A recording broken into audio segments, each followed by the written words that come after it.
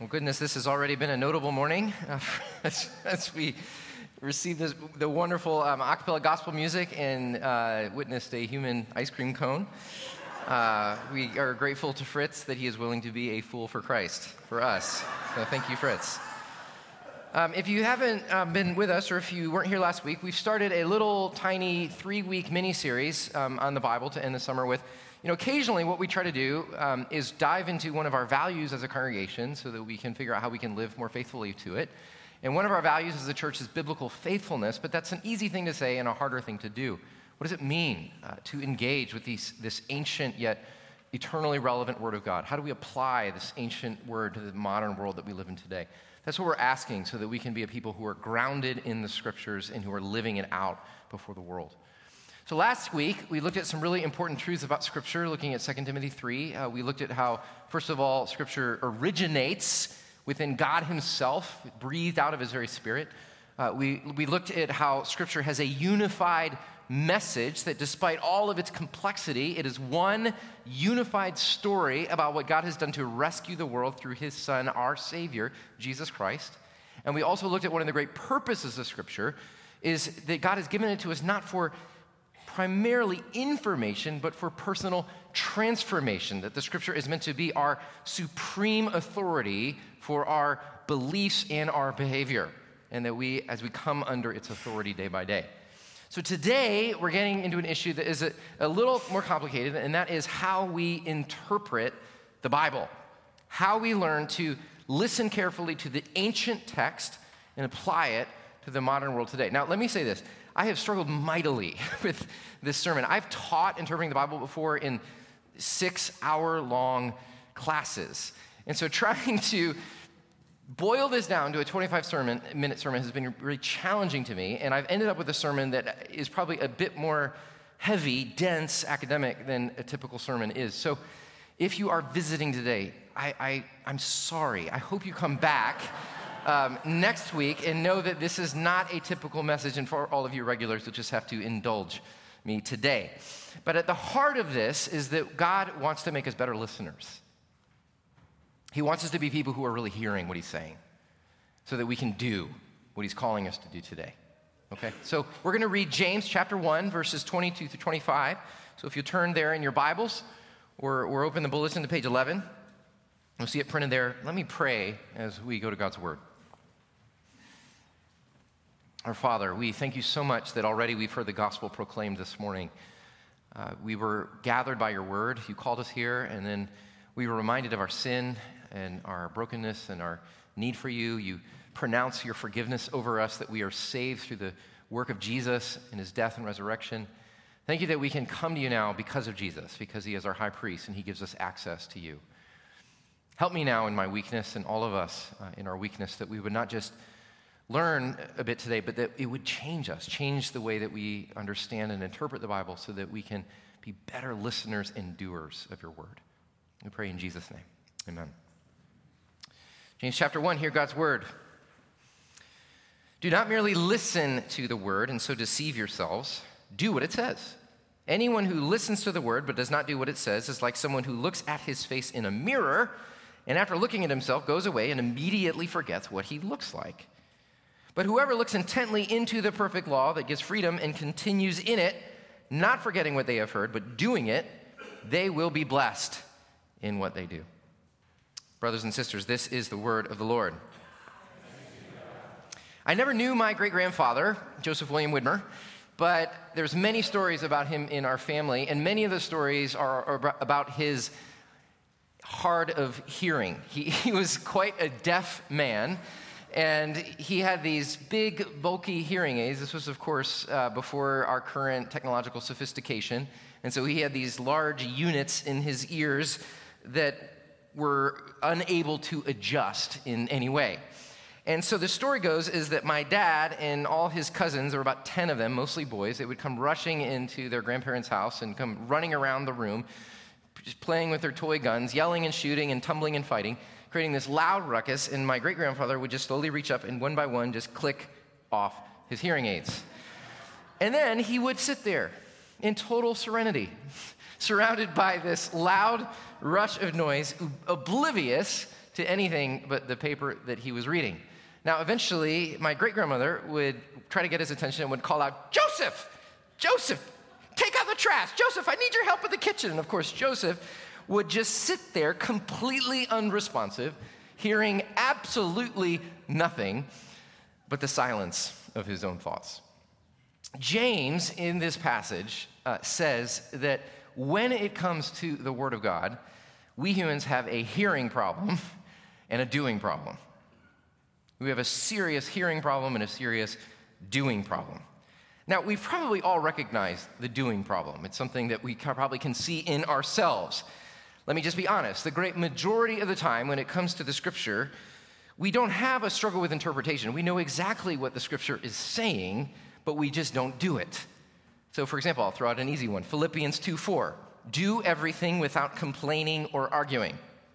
Now, that is not a very difficult passage to interpret or to decipher what it means. Yet, raise your hand if you perfectly obey the command of God this week to do everything you did without any complaining or any arguing. Well, I'm glad all of us are humble enough to not raise our hands.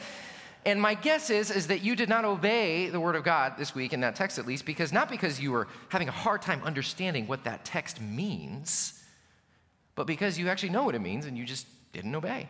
Right? James says we have a serious doing problem when it comes to the Word of God. But, and this is what I mainly want to talk about today, is that we also have a hearing problem.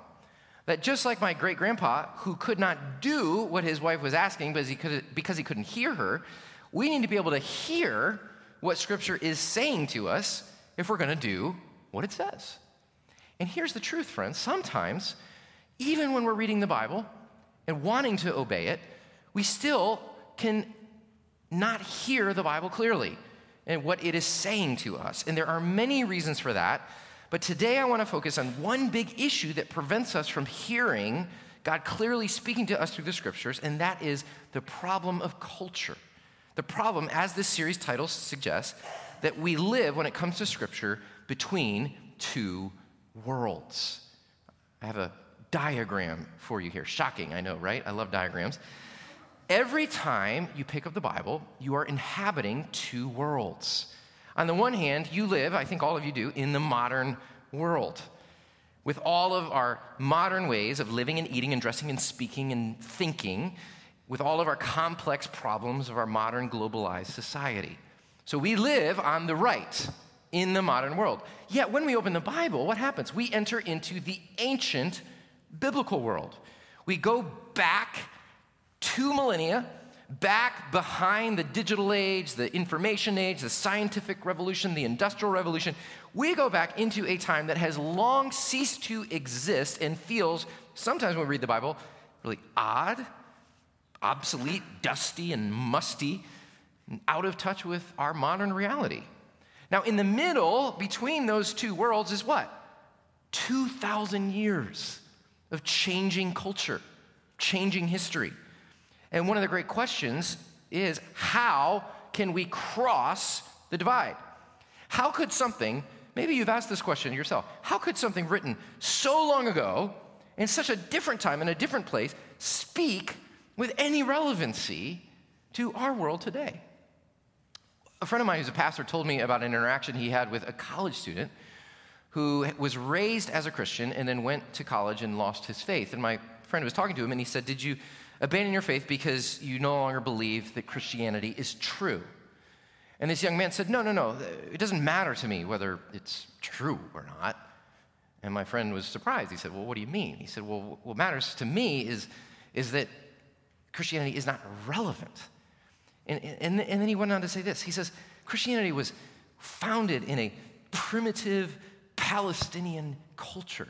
You read the Bible, and it is full of violence and oppression and full of regressive cultural practices. And then he looked at my friend straight in the face and he says, "What does your primitive Palestinian religion have anything to say to the complex modern world that we live in today?" Now, that's a shocking thing to hear, but it's a question that many people struggle with, many young people struggle with. Many people may even struggle with this today. Is how does this ancient word apply to this modern world? And one of the great tasks of Christians living in the world that we live in today is to demonstrate the relevance of the ancient gospel for every time and every place and every culture under heaven. And one of the key ways we do that is through the work of biblical interpretation. Because what biblical interpretation does is it builds a bridge. It looks at the ancient original meaning of the text to listen carefully to what the text said back then, and then works to cross the bridge into our modern world today to apply the text for our own situation today. So this is a working definition of biblical interpretation that I'll use today. It means to listen carefully to the original meaning of the text so that we can clearly hear how the Bible is speaking to our own context today. Now, I can only scratch the surface today, like I said, but what I'd like to address is two things we need to understand about both the modern world and the ancient world so that we can become better and wiser interpreters, faithful and obedient to the Word of God, okay? So the first issue that I want to look at with you is if we're going to become wise interpreters of the text, we need to look at our context and look at the ways that we are often limited by our own culture. That our own culture can blind us or make us deaf to things that God wants us to hear in the text. All Bible readers are prisoners of their own cultures. The way we think and dress and eat and act, everything is determined by our upbringing, our family background, and our experience. Now, to ourselves, we seem normal. I seem normal to myself, as peculiar as you think I may be. Our ways of doing things always seem normative to us, right? I remember moving to England after college and thinking how strange it was the way that the British did things. And I'll never forget the first woman who came up to me, this British woman, and said, "Oh, I love your accent." And of course, I was thinking to myself, you're the one with the accent.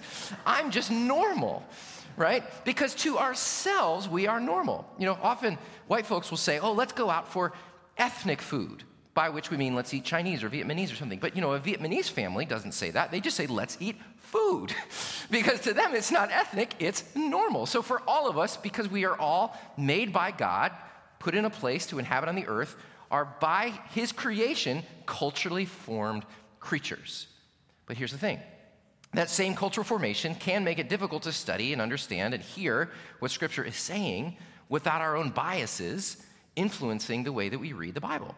So our gender or our income level or our family or our history or our race or nationality or temperament or something that's happened to us or something that someone has done to you, all of those things we bring to the text when we pick it up and read it. And sometimes those things can lead us astray so that what we are hearing is not God's word, but echoes of our own culture. The problem of our cultural imprisonment can account for much of the church's unfaithfulness throughout the centuries. And I'm guessing that if you're someone here today that is not a Christian, you're struggling with your faith, you probably struggle with that. How has the church throughout the centuries been so unfaithful and been so, frankly, really compromising in many ways? Let's take, for example, the Crusades. We all sort of shake our heads at how could that have happened? How could Christians, pastors, bishops, leaders in the church, how could they have approved and glamorized violence, even believing in the authority of the Word of God? And what happened in the Crusades had such a terrible negative impact that if you talk to Christian missionaries in the Middle East today, you'll know that continues to be a huge impediment to evangelism among Muslims today. And what was that? That was a problem of interpretation. They misread their scripture. Or what about the Inquisition? How could that have happened? How could Christians, in the name of Jesus, sanction torture, conversions based on violence? How could that have happened? Or something more closer to home, the American church's justification of slavery, arguing on the basis of Scripture.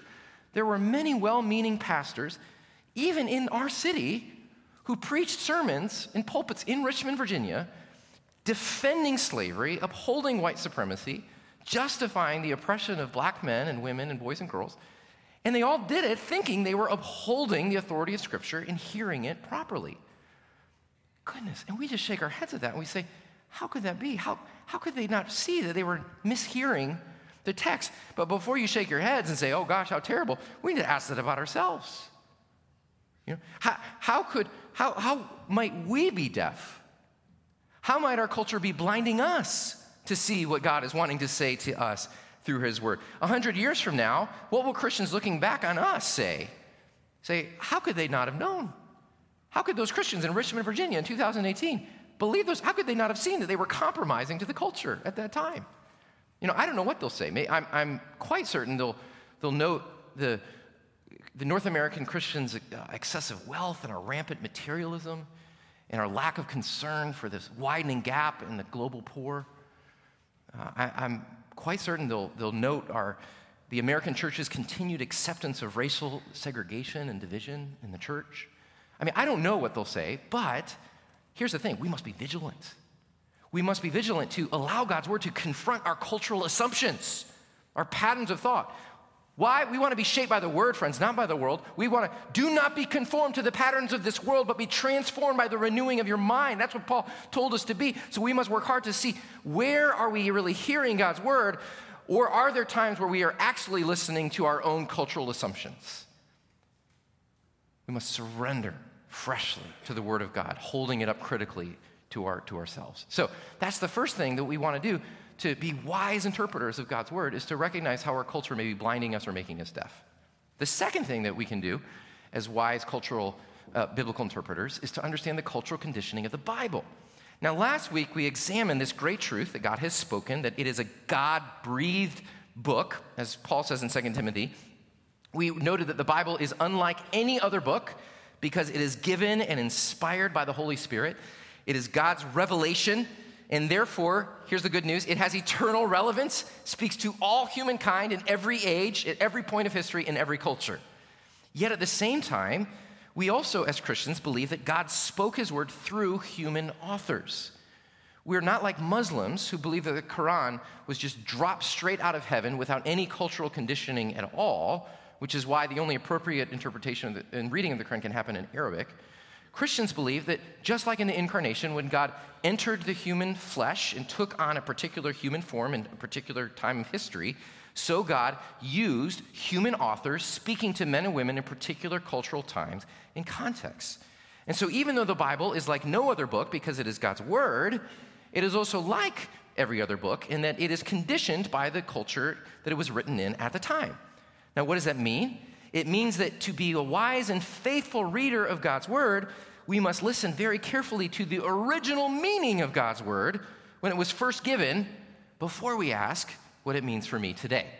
So going back to our diagram, I think this is a tendency that we have as especially American Christians, to be honest, and part of it is because of our culture, that we're trained to be very self-focused and individualistic, that often when we come to the Bible, the first question we ask is, what does it mean for me, right?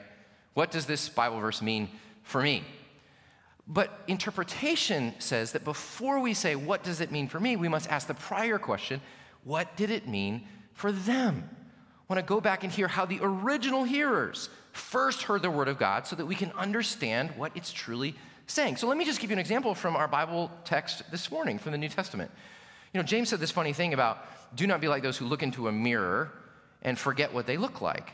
Now, we might say as modern readers, how silly, how could someone look into a mirror and forget what they look like?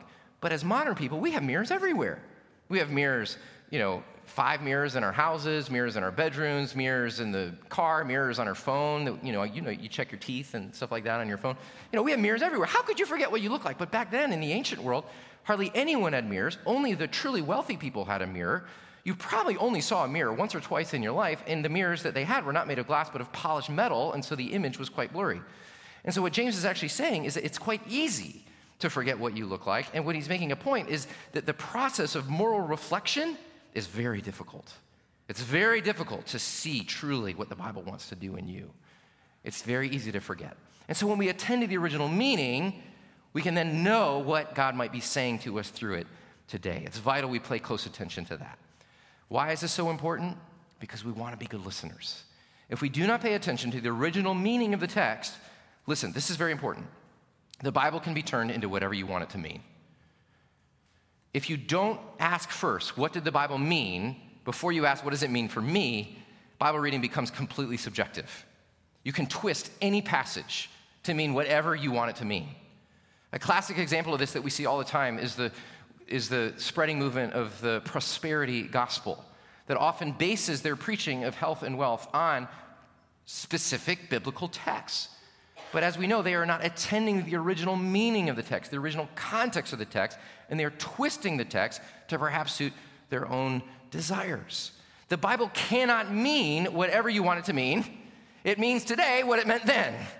And it takes hard work to pay close attention to the text, doing careful study, looking at the context, looking at the social and environmental circumstances of the original time it was written, paying attention to the literary genre of the text. So, for example, when you come to the Psalms and you read in Psalm 91:4, the Lord covers you with his feathers, and under his wings you find refuge.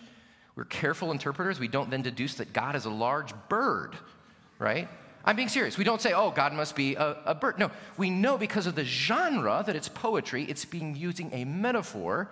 And so we interpret that passage metaphorically, whereas we read the Gospels, we know it's telling a narrative reporting story, and so we take it literally. So we attend to all of these original intent of the author so that we can hear the original meaning of the text and then can faithfully apply that meaning to our own context today. Are you still with me, friends? Are you still with me, brothers and sisters?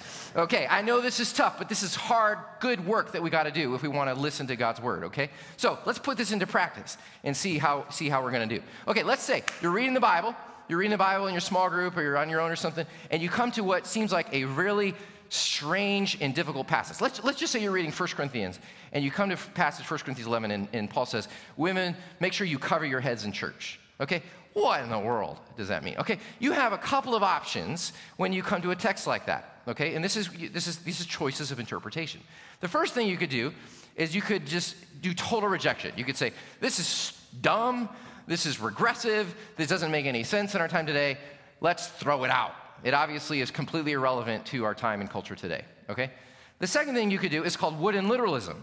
You could just take not only the timeless truth that's within the text, but you could also take the cultural form in which it's placed and try to apply them literally both. So there are churches and denominations that do this. You'll see women wearing head coverings. I don't see any head coverings here today, so I assume that none of you are wooden literalists, at least 1 Corinthians 11, because why? You've made an interpretive choice. So what's the third thing that you could do? The third thing is the wise work of biblical interpretation, which is cultural transposition. What that means is you go back and you say, what did the text mean then? Look at when it was written, ask careful questions about the author, the audience, the circumstances, and then seeks to translate listen to this, essential revelation into a new contemporary form. So when you do that in 1 Corinthians 11, you say, oh my goodness, now I understand. What that means is, at the time, head covering was a sign that a woman was bound to a man. And if a woman did not wear a head covering, it was a sign that she was sexually available. It was something that Paul didn't want to see happen in a church. So what would be a contemporary form of that? It would mean that women and men, when they come into public gatherings, they should make sure to wear the signs of their covenant partnership, which in our modern time today would be their wedding ring. So men, make sure you wear your wedding rings to church, right? So we make a cultural transposition into our time today. So here's a definition. Just as we distinguish between a person and their clothing, so we must distinguish between the essence of God's revelation and its cultural form. The cultural application may change, the essential revelation does not. Clothing is a great illustration. Fritz Kling today was wearing an ice cream suit, oddly. But yesterday I was with Fritz and he was wearing jeans and a t-shirt. I've also seen Fritz wear a suit, like I am now. I've also seen Fritz go on a run and wear running clothes. The clothing changes in every case, but the person itself, the essential person of who Fritz is, endures.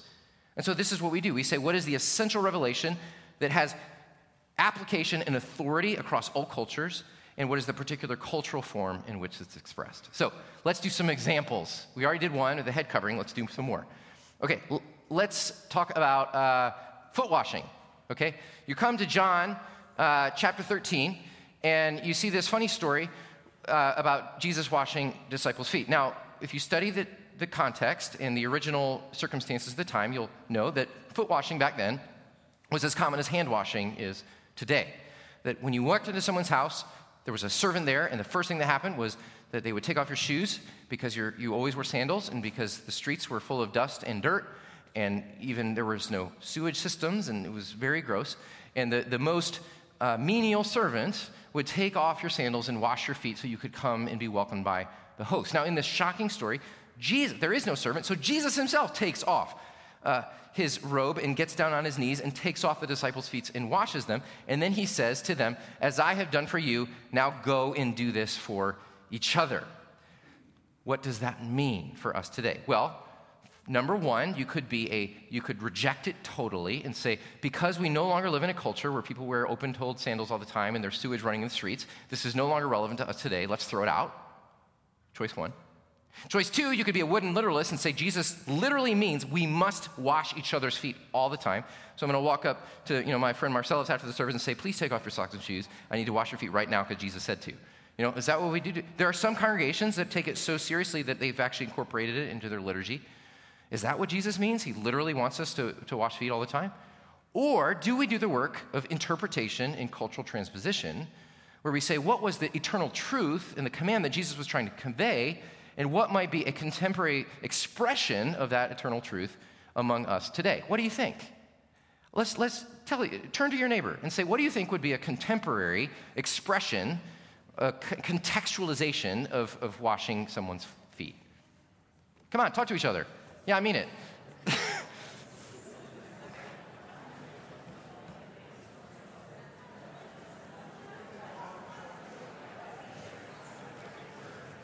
Okay, time's up. Okay, anybody, sorry, that wasn't very much time, but I got more to talk about here. Anyone have any ideas? What would be a contemporary expression? When you did it to the least of these, you've done it to me. So caring for the most poor and helpless among us, yeah? What would be another contemporary expression? Any kind of service.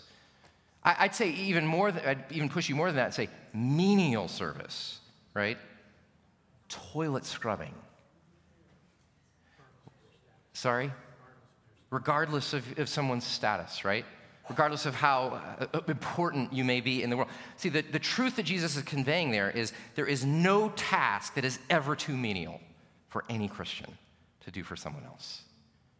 And back then that meant foot washing, but what does it mean for you today as a husband, as a wife, as an employee, as an employer?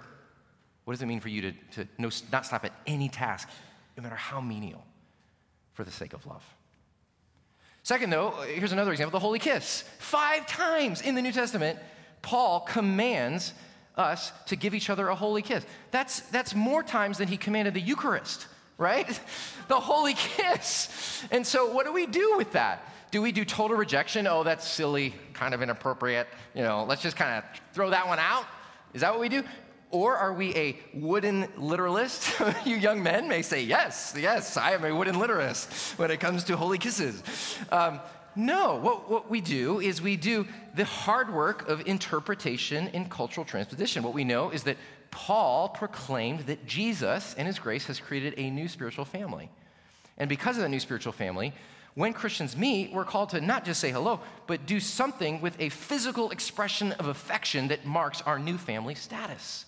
And that's different for different cultures. So back then, it was a holy kiss. For Eskimos today, it would be a rubbing of the nose. For Indians, it would be the clasping of the hands. For the Japanese, it would be bowing at the waist. For Americans, it might be a big bear hug. And for British, it would be standing at a great distance and shaking your hand. It's actually hilarious. J.B. Phillips, a British guy who translated the New Testament, translates Romans 16 as, and give a jolly handshake all around. But what matters is that when we see each other, we greet each other with an appropriate sign of physical affection, which is why we've incorporated that into our worship, why we give each other either a kiss, or not a kiss, sorry, a handshake or a hug or something equivalent, okay? So foot washing, holy kiss. Now, I've talked about 3 pretty easy examples. I'm going to talk about one more difficult example, because this is really where the rubber hits the road, especially when it comes to issues of like gender and sexuality that we're struggling with today. So let's talk about women in the New Testament, because I know a lot of you women have struggled with this, men, you've struggled with this. And this is something that Christians who are equally committed to the authority of Scripture sometimes result with different interpretations and even fight and argue about. There's even Christians in our own church who disagree on this. And so we need to give each other charity when it comes to interpretation. But here's what I want to say just briefly now. When churches and denominations like ours affirm women in ministry, as we do here, It's sometimes assumed that we do that because we're not taking the authority of Scripture seriously. Is it because we came to difficult passages in the New Testament, especially about women, and said, ew, ooh, that seems regressive or irrelevant, so let's just throw those verses out? Are we doing selective listening? Are we paying attention to the passages that are comfortable to us but avoiding the ones that aren't? Is that what we're doing? And I would say no. We hold our position because following in the line of many wonderful evangelical scholars and leaders like my mentor John Stott and F.F. Bruce and Gordon Fee and N.T. Wright and Billy Graham and many others, we are seeking to do the faithful work of interpretation and cultural transposition, not importing our modern assumptions onto the text, but paying attention to the original context that these passages were written. So when you read the Bible carefully when it comes to gender, there's two clear themes that emerge. On the one hand, there's equality. We see from the very first chapter of the Bible that men and women are created as equal partners, made in the image of God.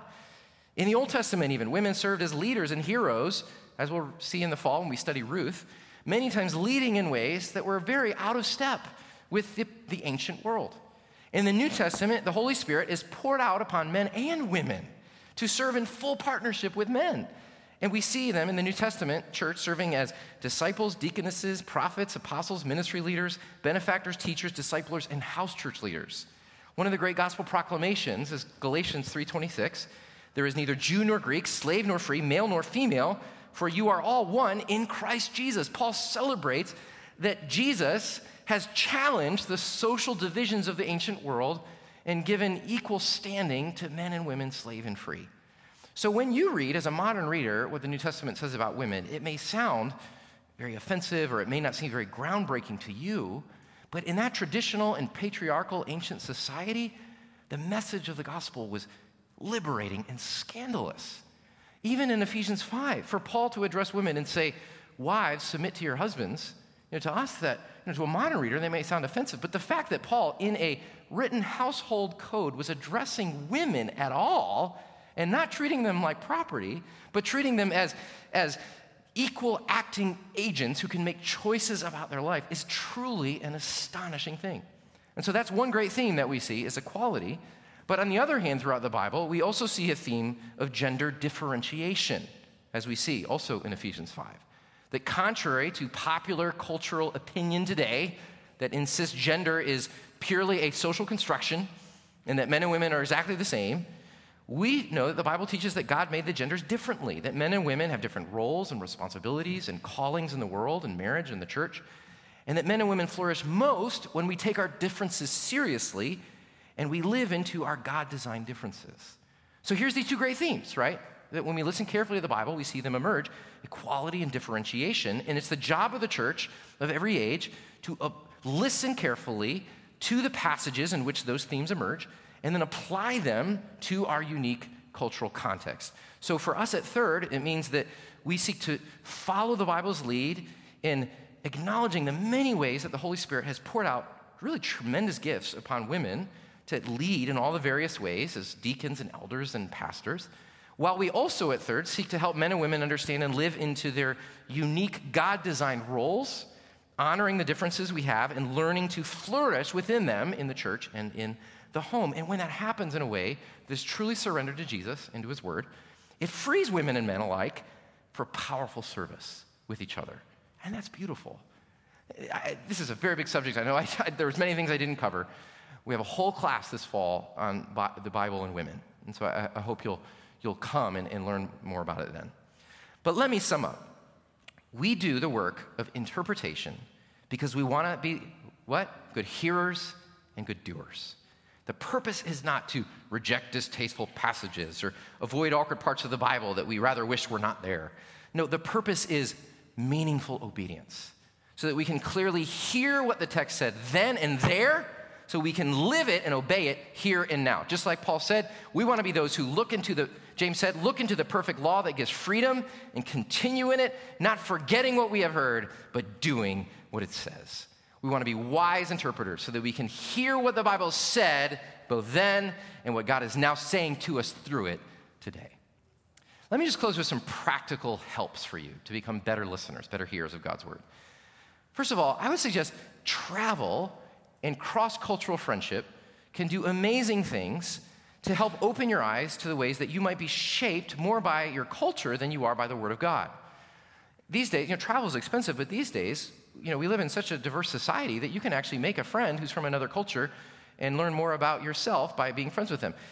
My friendship with Fakhri Yaqub from the Christian Arabic Church has really helped me so much to understand that many of the ways that I think personally about money and property and my possessions are more formed by my American Western upbringing than they are by the teaching of God's Word about hospitality and generosity. And it's through my friendship with Fakhri and seeing the way that he and the CAC are living that out that my own cultural biases have been deeply challenged. So that's one of the things that we can do, travel cross-cultural friendships. Another thing we can do is communal reading. It's not enough to just sit in a room by yourself and read the Bible. You need other people. That's why you come to church. That's why you listen to each other. That's why you need small groups or parish groups or classes. What that does is it opens you up to hear different perspectives, to hear things that you might not have heard in your own little narrow life, right? So when I read the book of Ruth with my wife, Sarah, I hear really different things from her as a woman reading the book of Ruth than I do as a man. And that helps me see and hear new things. When I read 1 Peter with someone who has been genuinely persecuted for their faith, which I really have never been, I hear different things than someone like me who has lived my life in relative privilege. And so communal reading does powerful things to open our ears. A good study Bible. We have so many amazing resources today. I highly recommend either the NIV or the ESV study Bible. Both of them help you really not just read the text, but get into the original context so you can hear what the original hearers were hearing. And then finally, of course, more than anything else, the illumination of the Holy Spirit. I'll never forget speaking to someone who had grown up their whole life in the church, had read the Bible all their life, became a Christian, was born again, had Jesus come into their life, and they said, it is like the Bible, someone could have just given me a completely different book. It could not have been more different. It was like I was reading a whole new book and the whole thing was open to me in a new way. And friends, this is why when someone trusts in Jesus Christ, that's really the ultimate thing that I appeal to you, is to receive the Spirit of God by knowing Jesus and by receiving him into your life. Because as important as study is, as important as interpretation is, no matter how many tools you have or how much work you do, you'll never really hear the Word of God and let it penetrate your life unless Jesus floods into your soul and then you're filled with the Spirit so that he can open your ears. So I want to pray here as we close. Pray that prayer that Paul has prayed, that we have used here, that we would not just read the Bible, but that the glorious Father may give us a spirit of wisdom and revelation so that we may look into his perfect law that gives freedom, and that we would hear it and that we would follow. So let me pray for us. I do ask, oh God, you glorious Father, that you would give us the spirit of wisdom and revelation so that we would know you better. I pray that the eyes of our heart would be enlightened, that we would know the hope to which you've called us, the riches of your glorious inheritance, and your incomparably great power for us who believe. Help us to more and more become people who come under the authority of your word by listening to it carefully and obeying it faithfully. We pray in Jesus' name. Amen.